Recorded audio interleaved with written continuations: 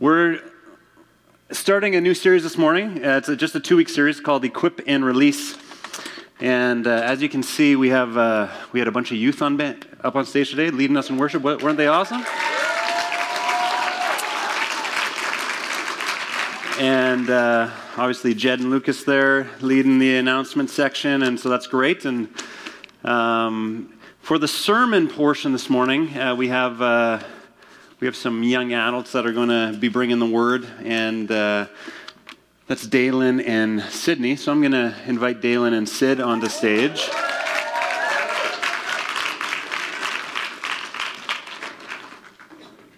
Oh, hey.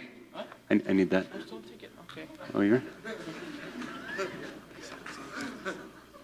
I don't see the other one, so. There's one right there. Yeah, no, you got to use the silver one. Check. Oh, there we go. I don't know. They said they need the mysterious hand that comes from behind the curtain,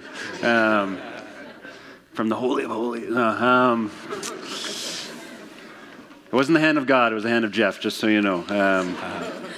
Anyway, so the college I went to over a dozen years ago, Bethany College, a couple of years ago, closed down. And I was quite heartbroken by that, and not because it was necessarily my college that I went to, but because it's indicative of a larger picture issue happening in the Canadian, American, Western world church. And that's our Bible colleges are actually declining in numbers, most of them year by year. Some of them are closing, and some of them are just continuing to struggle on.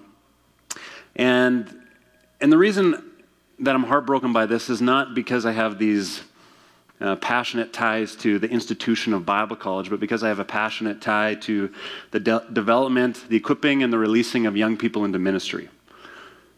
100 or so years ago, the Bible college movement was started by local churches to equip and release their young people into ministry. As this went on and the college scene became more institutionalized, the local churches disconnected from the relationship with Bible college as a resource to disciple and equip and release our young people. The problem is that we didn't replace it with anything. So a couple years ago when the college I went to closed down, I felt the Lord stirring in my heart and my mind this question of what's the response going to be of the church to equip and release the next generation of leaders for the church and for ministry. And the local church initiated the Bible college movement, and now maybe it's a new day where something else needs to be initiated in place of that. But one thing's for certain is the local church needs a plan and an idea of how we're going to do this. And so a year and a half ago, started thinking through what does this mean for SunWest, and the larger church on the whole in Canada, the larger conference, the Mennonite Brethren of churches that we're part of, is having the same discussion. But I didn't feel like waiting around to figure out what everybody else was going to say. I said, as SunWest, we got to figure out what we're going to do. And so I talked to Dalen and Sydney and Nathan, who are coming off of YWAMs and different school of ministries. I said, I want to start a ministry school at SunWest.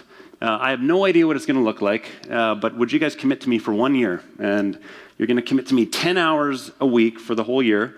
And so they, took a hit at their jobs, even schooling. And, Dalen can attest to the tension, even with his workplace, of having to take 10 hours out of his work week to actually commit to being a part of this. But they would come on Tuesday morning, 7 a.m., and we would work from about 7 a.m. to 11-ish or longer, 4 to 5 hours on a Tuesday morning.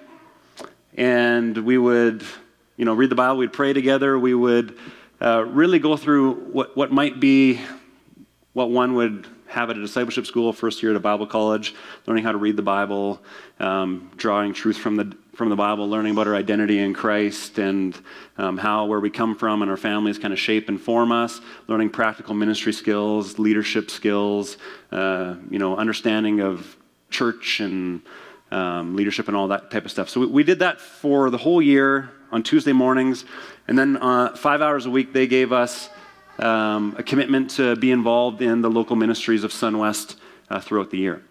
So it was kind of the training part on Tuesday mornings, but then the practical experience and ministry part during the week.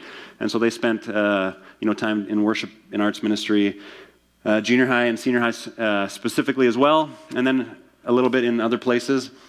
But the hope was that this was going to give them some tools and opportunity to continue to grow as leaders. I would say it was pretty successful. They're here this morning. You can let them know after. Just kidding.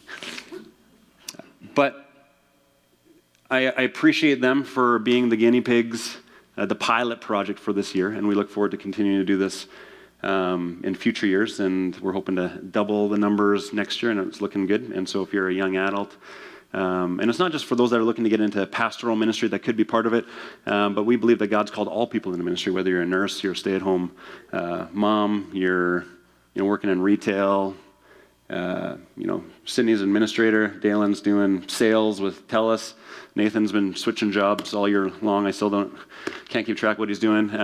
He's fixing windshields right now. But the truth is God's called every one of us to be leaders, to be ministers, and he's placed you right where he's placed you for a very specific purpose. And so what are we going to do to equip and release our young people to take this call seriously? And this is part of our answer to that. So if you're in grade 12, if you're a young adult in the workforce and you're looking to be equipped and released in a very practical way, I would encourage you to consider the SunWest Ministry School for next year. It's about an 8-month commitment. And like I said, 10 hours a week. And so I've been blessed by these guys and look forward to, continuing to build on what we started this year. So I'm going to pray for them. They're going to bring the word this morning, and I'm excited about that. So Father, we thank you for Dalen and Sydney specifically this morning, God, and we just ask that you would speak to us through them.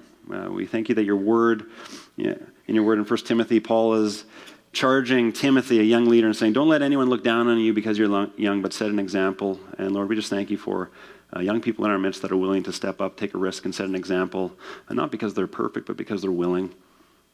Lord, I pray that our hearts would be soft, that we would be open to what your Spirit is saying, that we would receive what you're saying through them, and we'd be shaped by it, that we would leave different than when we came. I pray this in Jesus' name. Amen.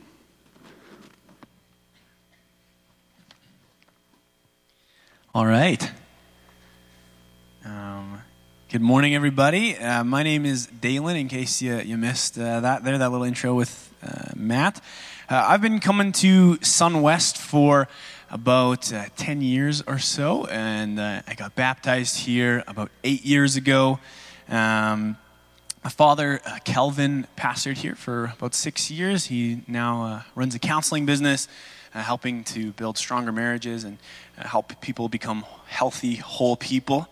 I did a ministry school down in California, Redding, California, called Bethel School of Supernatural Ministry last year.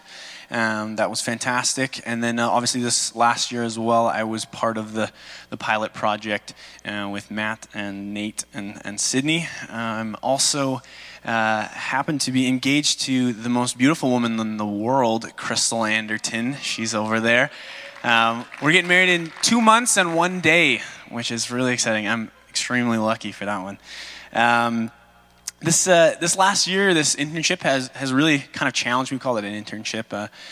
Challenged my ideas on what it looks like to be a Christ follower, to be Christ-like, what discipleship really looks like, how to do that and how to be a part of that. And some of my ideas on church and God and God's beautiful bride, the church. So today, Sydney and I, we're going to share kind of 2 stories. Mine's going to be about a guy from the Old Testament, and hers is going to be about a girl from the New Testament. Sound good? Awesome, for sure. Both of our stories, they kind of had encounters with different kings. I'm going to start off telling you a little bit of a story from when I was down at Bethel school. I took a class on worldviews while I was there. So kind of there's the 4 major religions, and all of them kind of tie into different Eastern, Western worldviews and things like that. One of the people in my class, my worldviews class, was from Tibet. And so I don't know if you guys know anybody from Tibet, but this particular man, I don't know anyone else from Tibet, was 5 feet tall, kind of looked almost Filipino looking, and he was just the smiliest person you've ever seen. This is 5 feet tall to me. It might be a little bit higher than that. And his name was Tsiwang Nagawang, I think. That was his first name, at least. He had a last name too, but it didn't fit all the way on his name tag. Let's call him Tom, though. How about Tom and his family came to America a few years before I met him as a refugees, escaping the political unrest that was in Tibet at the time. But on top of that, Tom used to be a Buddhist. So I'm going to talk a little bit about Buddhism. I don't know much about Buddhism, but I did learn a little bit in this class. And from what I understand, Buddhism is non-theistic. So there's no creator God, nobody that you pray to necessarily, but rather in Buddhism, everything is cyclical. It's all a cycle, right? So nothing's created from nothing. There was something and it became something else. Spend just a little bit more time on the Buddhism here. You guys probably know Buddha as that big chubby guy with the belly that you see at the Chinese food places. You know what I'm talking about? His name wasn't actually Buddha. He had a really weird name that I also can't pronounce. And he was meditating, learning to become one. They have the issue with suffering in Buddhism, and how they have addressed that is to deny oneself, deny one's passions and desires. And so he was meditating, this guy, and he awoke from his meditation for a long time, and he said, I am Buddha. I am enlightened. I'm awakened. I know the answer, which is to deny one's complete kind of self. That was to be enlightened. So further to that, my friend from Tibet, part of being holy was if you were born into a class, say a rice farmer, you were to be a rice farmer for the rest of your life, and then when you died, if you lived a good holy life, maybe in the next life you could be a rich political person, right? So as long as you lived a good life, in the next life your life might be better. However, of course, if you lived a bad life, you were prideful, maybe too ambitious, in your next life you might be a squirrel, or a worm, or worse than that, maybe a cat.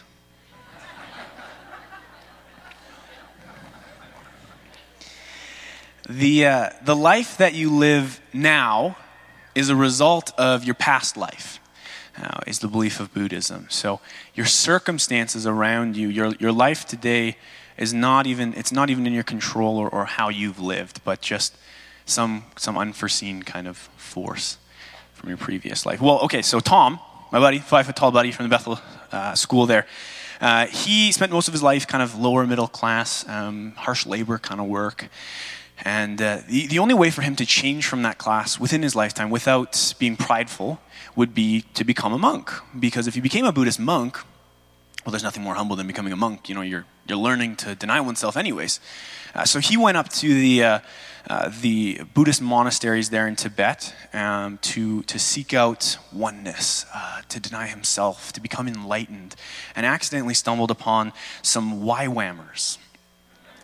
I don't know if you guys know any YWAMers. YWAM stands for Youth with a Mission. So they're young adults that go on missions around the world, crazy places like Tibetan monasteries, and share the gospel, and they share the love of Jesus. And so when Tom stumbled upon these YWAMers, searching for oneness, he found Jesus. He talked very, very clearly about this encounter he had with these YWAMers as his first encounter with the love of God. He said that these YWAMers came up to him and they said, "Hey, we're Christians and we want to pray for you."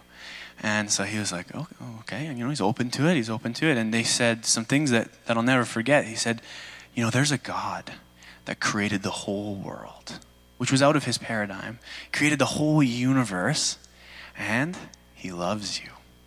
Yeah. In fact, He loves you so much, He's got a plan for your life. And they are plans to prosper you, not to harm you. To give you a hope and a future. And for Tom in that moment, that shocked him. That shook him to the core. That there was a God, a creator, and that he He had a plan for his life, full of hope. And further in that conversation with these YWAMers, they said, you have a destiny. You have a great destiny. Greater things than what you're doing right now. It was like the voice of the Lord spoke through these YWAMers at that time. There was a hope beyond his circumstances. And as the political unrest followed his country and things got out of hand, he made it to California. And he was in a ministry school in California. Actually, as one of the students, he was teaching the class on worldviews. Kind of a neat story there. I don't know how many of you guys were raised in a Buddhist environment. I know for myself I wasn't. But I think sometimes, even as Christians, we can operate as a functional Buddhist. That there's this belief that, if we live a good, humble life now, we're not too ambitious, that in the next life, things will be better. Our circumstances are out of our control that we're living in right now. Things are rough, maybe we're lower class, something like that. But, when we go to heaven, it'll be better. Operating as a functional Buddhist.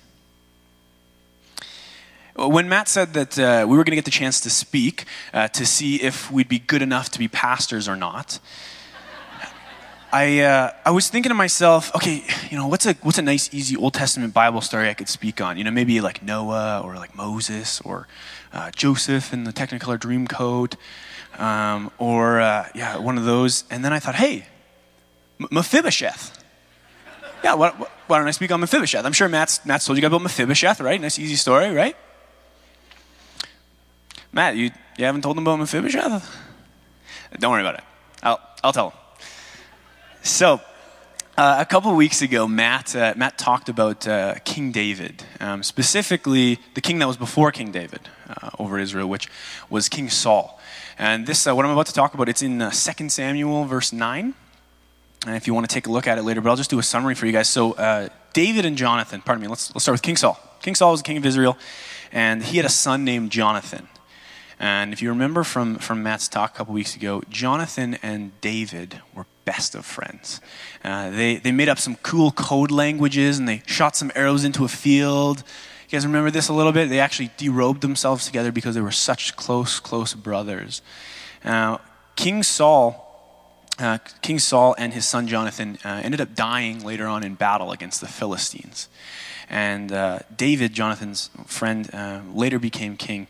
But at the time that Jonathan and his father Saul died in battle, Jonathan had a son, a very, very young son, whose name was Mephibosheth.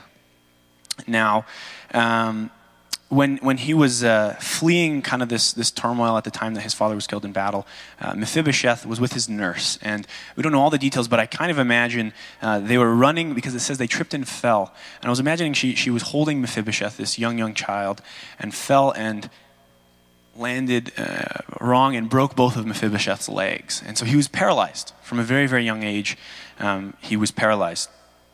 Back in that time, there wasn't a lot of opportunity for a paralyzed person to be a computer programmer. Most of the work there was labor for men at that time.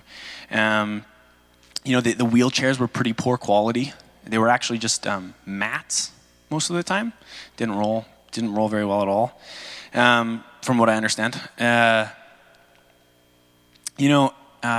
It's safe to assume that because of his circumstances, Mephibosheth was probably a beggar, right? He lived a pretty low life. His father was no longer king. He was probably cast out of the kingdom. It says he lived in a house outside of the kingdom. I can kind of identify with Mephibosheth sometimes. There's a feeling that my circumstances, whether that be the sin in the world I was born into, maybe mistakes I made as a child, or choices that were made for me, whatever it is, has left me broken. Do you ever feel that you're left broken? In fact, sometimes I feel even paralyzed. Like my world's not in my control. I was born into my situation. I'm in my situation, and there's no hope maybe to truly get to that next class, that next place, that next dream, that thing I would want to be to. The story of Mephibosheth doesn't end there, luckily for us. As we know, David became king, And David loved Jonathan very, very dearly, who had passed away, right? And he said to his servants one day, is there any descendants of Jonathan left? Are there any of Jonathan's kids that are left so that I can bless them for Jonathan's sake? Show kindness, actually, is the words he used. Show kindness to him for Jonathan's sake. And his servant said, well, there is but one. He is paralyzed, and his name is Mephibosheth. So David said, go bring him to me. And they bring him in, and Mephibosheth falls down at his feet. And David says to Mephibosheth, you will eat at my table for the rest of your days. You'll eat at the king's table. And you will receive an inheritance from your father. And he gave him some land and some riches. And he actually called his father king, even though Jonathan was never king. Mephibosheth probably didn't see a lot of value in himself at that time. He was cast out. He was disqualified from the kingdom in all matters of speaking. His father died as king. A new person unrelated became king. But he said, come and sit at the table with me. Sometimes I don't feel like I'm worthy to sit at the table with a king. If I can extend that metaphor to Jesus and Father God, sometimes I don't feel worthy to sit there with him because of my brokenness. There's a great evangelist from Africa. He did a lot of crusades in Africa preaching the gospel, named Reinhard Bonnke.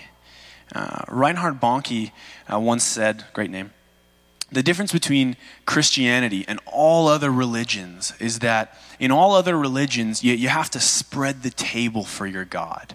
You have to lay down enough sacrifices, enough traditions, pray the right prayers so that you can enter the kingdom.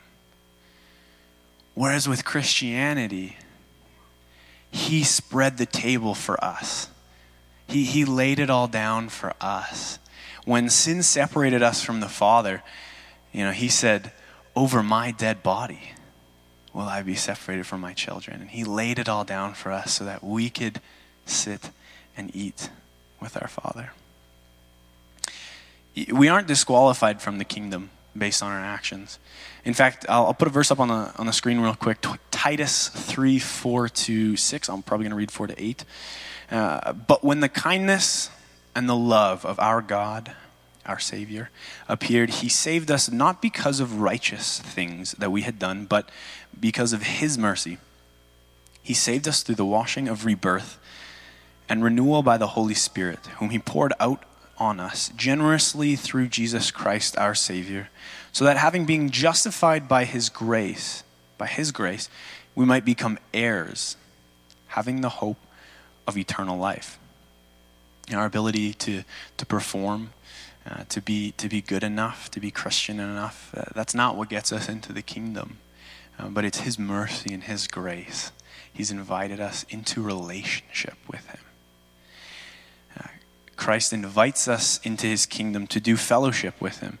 If this morning you're feeling maybe like Mephibosheth, paralyzed, like you're cast out of the kingdom, your situation has removed you from the kingdom, he's inviting you, the Father in heaven is inviting you to come sit at his table and feast on his goodness. Taste and see, it says in the Psalms, taste and see that he is good because he loves you. He has a plan for your life. Maybe you're like Tom, Siweng Nagawang, and you need the destiny to be called out of you, to have someone tell you this morning, have God tell you this morning that you're worthy and that he loves you. He created you. He has a plan for your life, plans to prosper you, to give you a hope and a future. Or maybe this morning there's a Tom in your life, Tom next door that needs to have that called out of him, needs to have some maybe older people with a mission come over and say, hey, do you want to come over for dinner? Come in and sit at the table with us. We'd like to do some fellowship with you. And you don't have to tell him, but maybe invite the king to come sit at the table with you guys too. You're worthy. God says that you're made in his image. He says that he loves you. He says that you're beautiful. And regardless of your circumstances and your brokenness, he's inviting you to come and sit at the table with him and do fellowship with him. Feast on his goodness.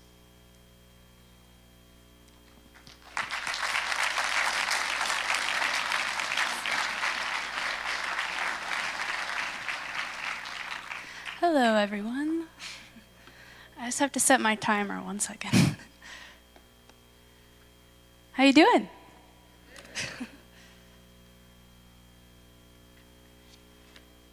Okay, so Dalen spoke on a man in the Old Testament. I'm going to speak on a woman in the New Testament. She was referred to as the Samaritan woman. So it's the woman by the well in John 4, if you want to follow along in your bulletins or in your Bibles. So I'm going to get right to it. So Jesus went, he was on a journey with his disciples. So he decided to go through Samaria. Back in the time, Samaritans and Jews, they did not get along just because of cultural differences and what was going on at the time. But if you look at a map geographically, Jesus could have went through many different towns other than Samaria, but he decided to go through Samaria. So his disciples left him and they went into town, so he decided to go up to a water well where he met a Samaritan woman sitting there drawing water. So I'm going to read something. It's not going to be on the screen, but Jesus asked her for a drink, and the woman said, "You are a Jew and I am a Samaritan woman. How can you ask me for a drink?"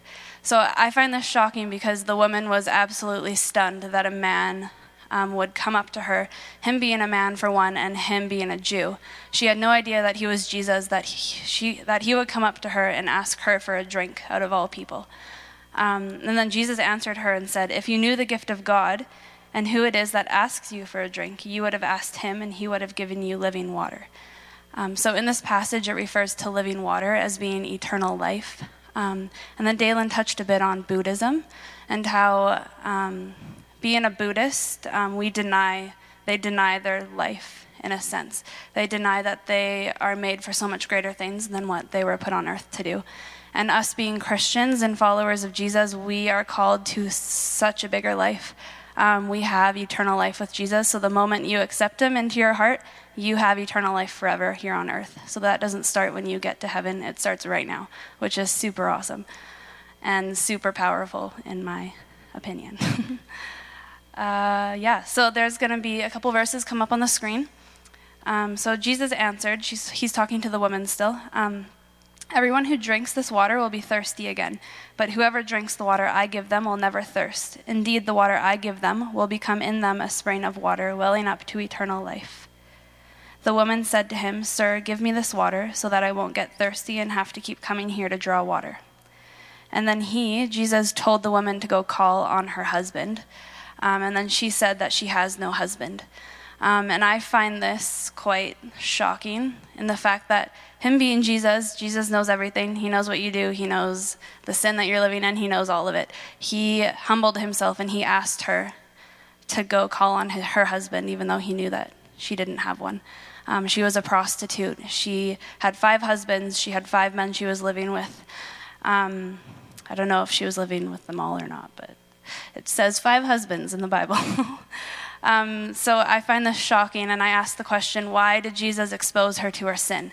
Why did Jesus go to the woman, and why did he expose her to the sin that she was living? Me saying that doesn't mean that he made her feel shame, but because of the fact that she was living in sin, she felt shameful for what she's done, because she realized she was in the presence of somebody bigger than a man, somebody much greater than just a man. So Dalen was speaking on YWAMers. I'm also a YWAMer. So last year I went to South Africa for 3 months.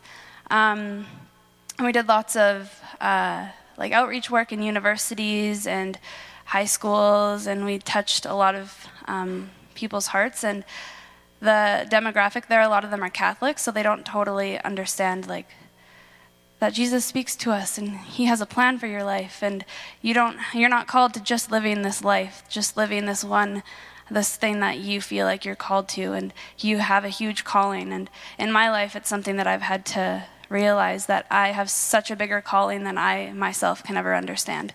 That the calling I step into is God's calling, it's not my calling. And it's uncomfortable, it's not easy. Like me being up here, I always told myself I would never public speak, and that public speaking was my worst fear.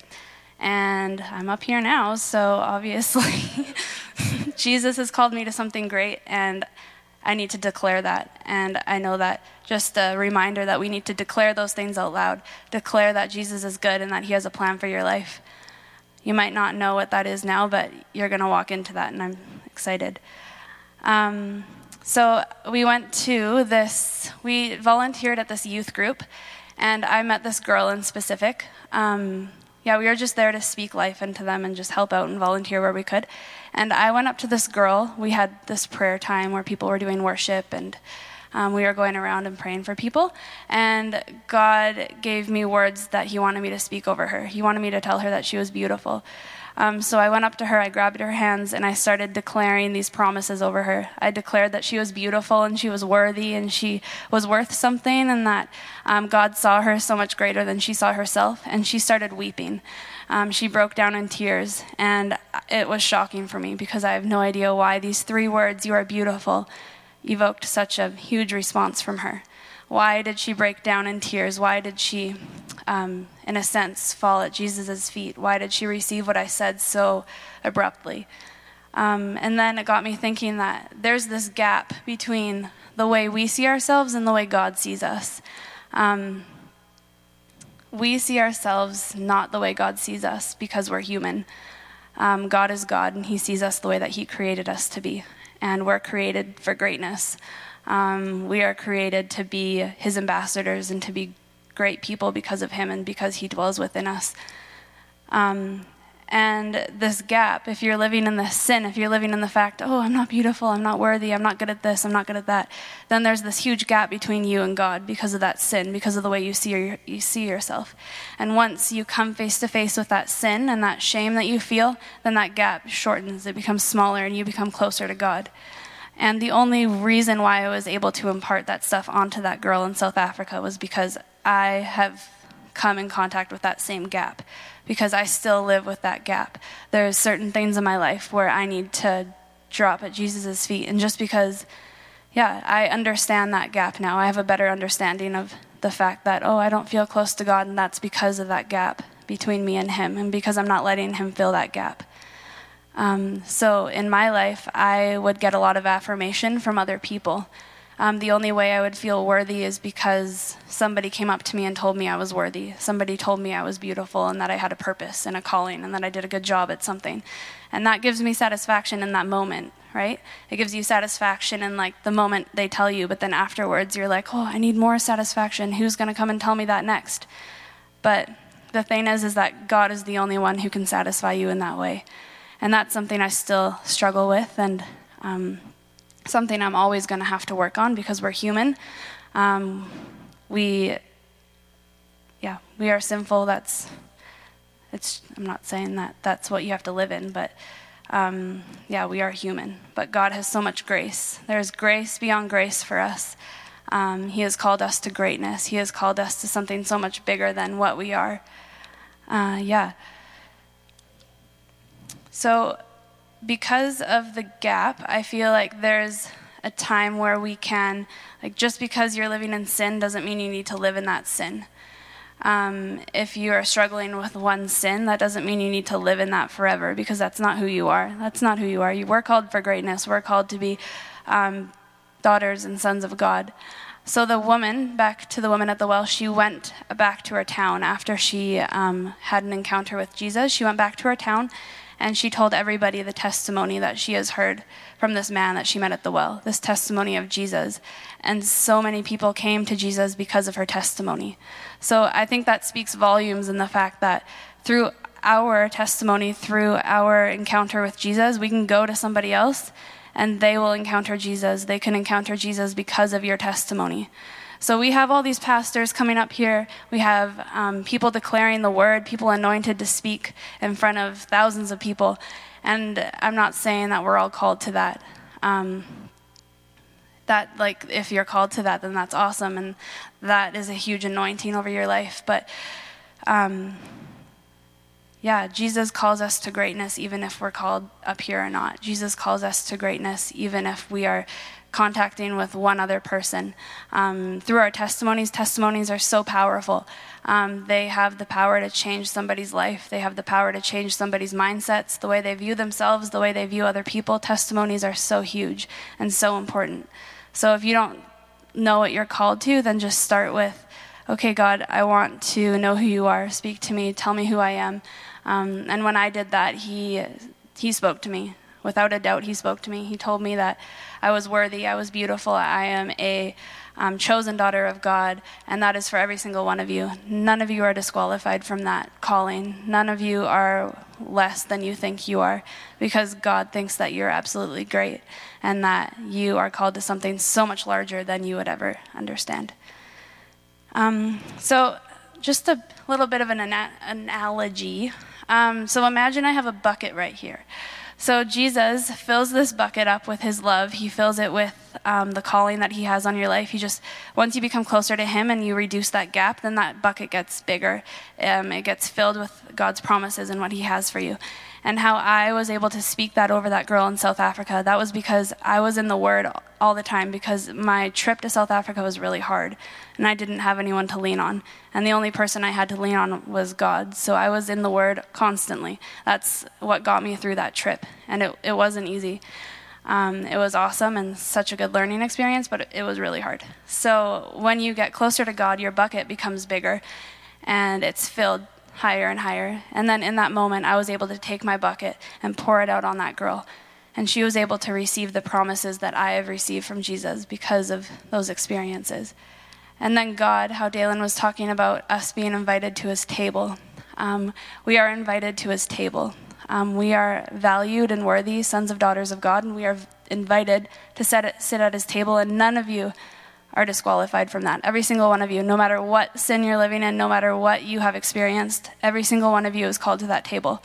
God doesn't look at those sins. He looks past your sins, and he loves you regardless of what you've done. So you are invited to that table, and you're able to bring your bucket with you, whether it's full or empty. You're able to bring that with you, and God will fill that up again. He will fill that up so it's overflowing with his love and his grace. And that might be hard to believe. There could be some of you here who are like, oh, I've done this and I don't feel like I'm worthy, but God doesn't care about that. Your neighbor might hear about it and they might be like, oh, well, you're not a good son or daughter of God, but that doesn't matter, because what man thinks of you isn't something that disqualifies you from his kingdom.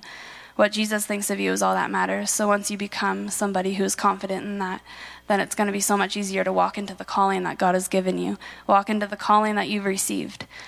So whether you are distant from him, out of your own control, like Mephibosheth, did I say that right? So whether you feel disqualified out of your own control like him because of how he was paralyzed and how he didn't feel worthy, or because you feel distant from him out of your own choices, like the Samaritan woman. She was a prostitute. It was her own choice to live the life she was living. So whether you feel like it was your own choice or it wasn't your choice, you are still welcome to come to the table. He is welcoming you with his open arms, and he loves you regardless of anything that you have done. So that's all I have for you. But you guys are all worthy and beautiful and super valuable sons and daughters, and being in a relationship with Jesus is the best thing that I've ever done. It is so exciting. I feel like I learn something new every day.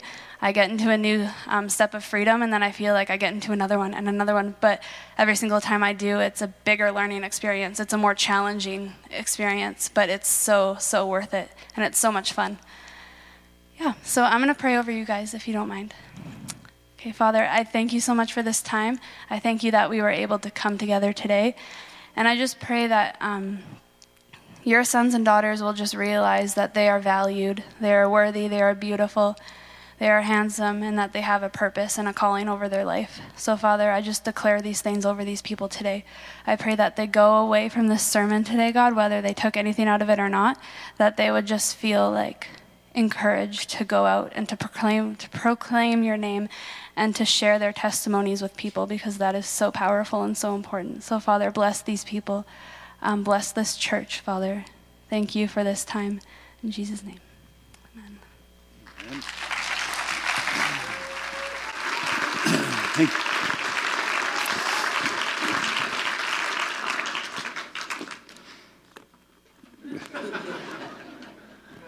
I'll trade you your water bottle for your mic. Wow, thank you. I think I'm out of a job. Well done, you guys. Well done. The band's going to come on stage, and we're going to move into communion.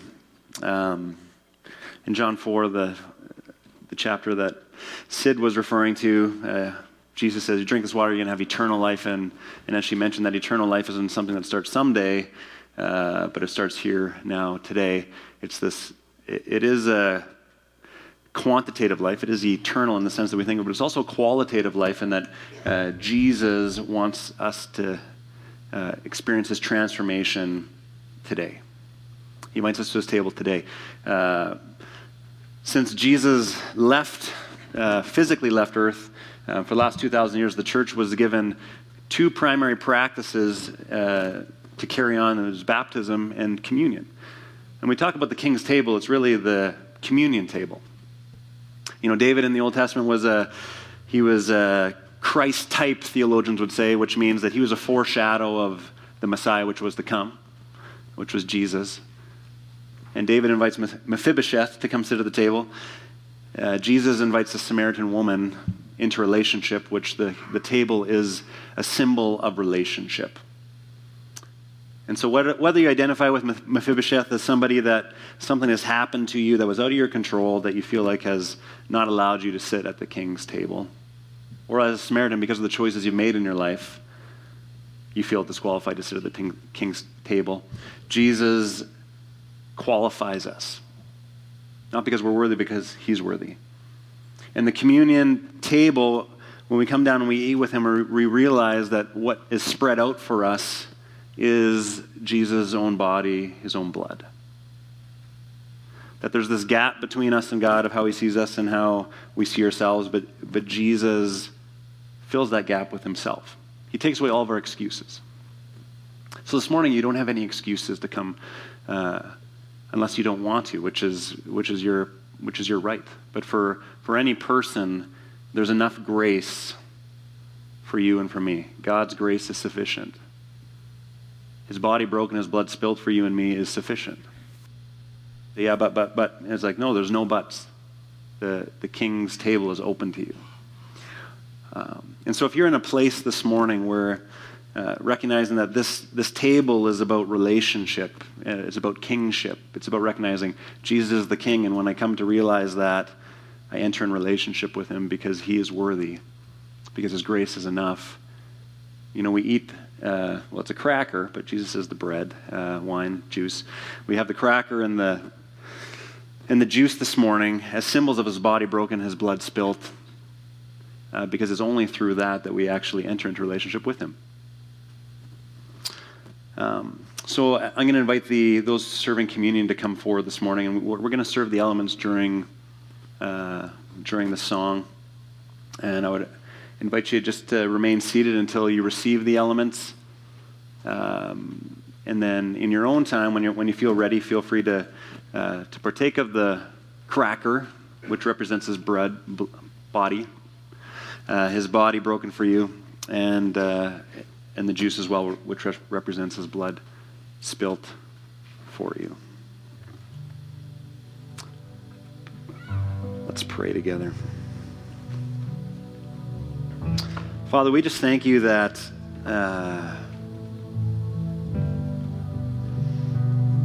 we thank you that you see us differently than we see ourselves, that when we're crippled, you see us whole. When we're hurting because of choices we've made, because of sin in our lives, that doesn't stop you from coming and sitting with us and talking to us and inviting us into relationship with you. And so, God, this morning we just lay our excuses down, and we thank you for your body which was broken. We thank you for your blood that was spilt. And we receive this in thanksgiving. And you said, whenever you take this bread and this wine, do this in remembrance of me. And so we say thank you and remember what you did on the cross, but we also take it in remembrance that we're anticipating the future. That you've done so much, but you're not done yet. And so, Lord, we thank you that you are the King of Kings and Lord of Lords, and that you're in the process of making all things new. And we sit in between, and we say thank you for what's already been done, but we also thank you for what's yet to be done. And we thank you for the invitation to join you in relationship in that process. We thank you for your body. We thank you for your blood. And we thank you that we get to be sons and daughters of God because of what you've done. In Jesus' name, amen.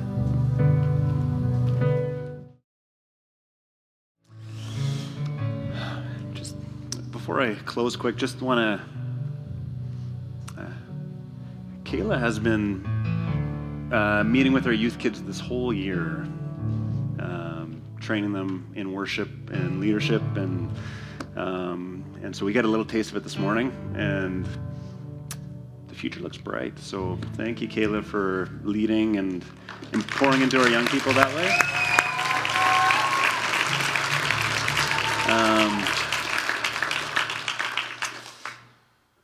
But keep playing. That was good. Yeah, thank you.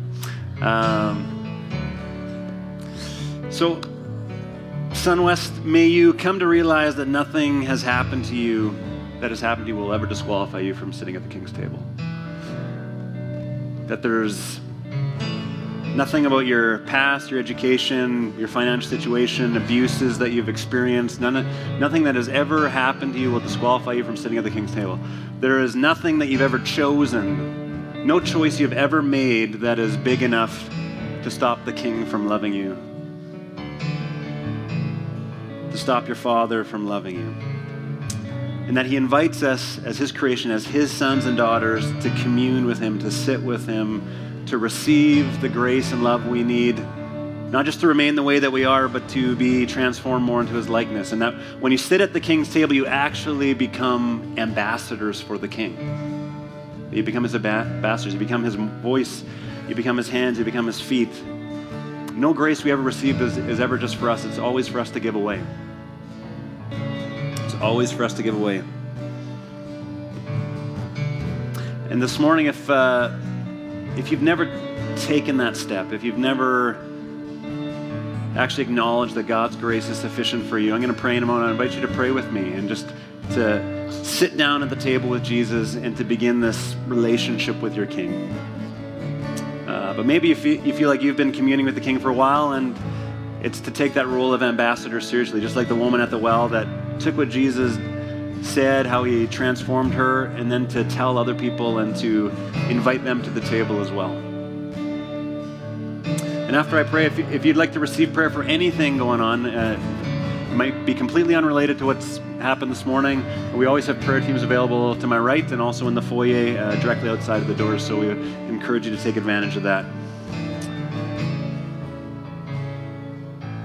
Father, we thank you that your grace is enough.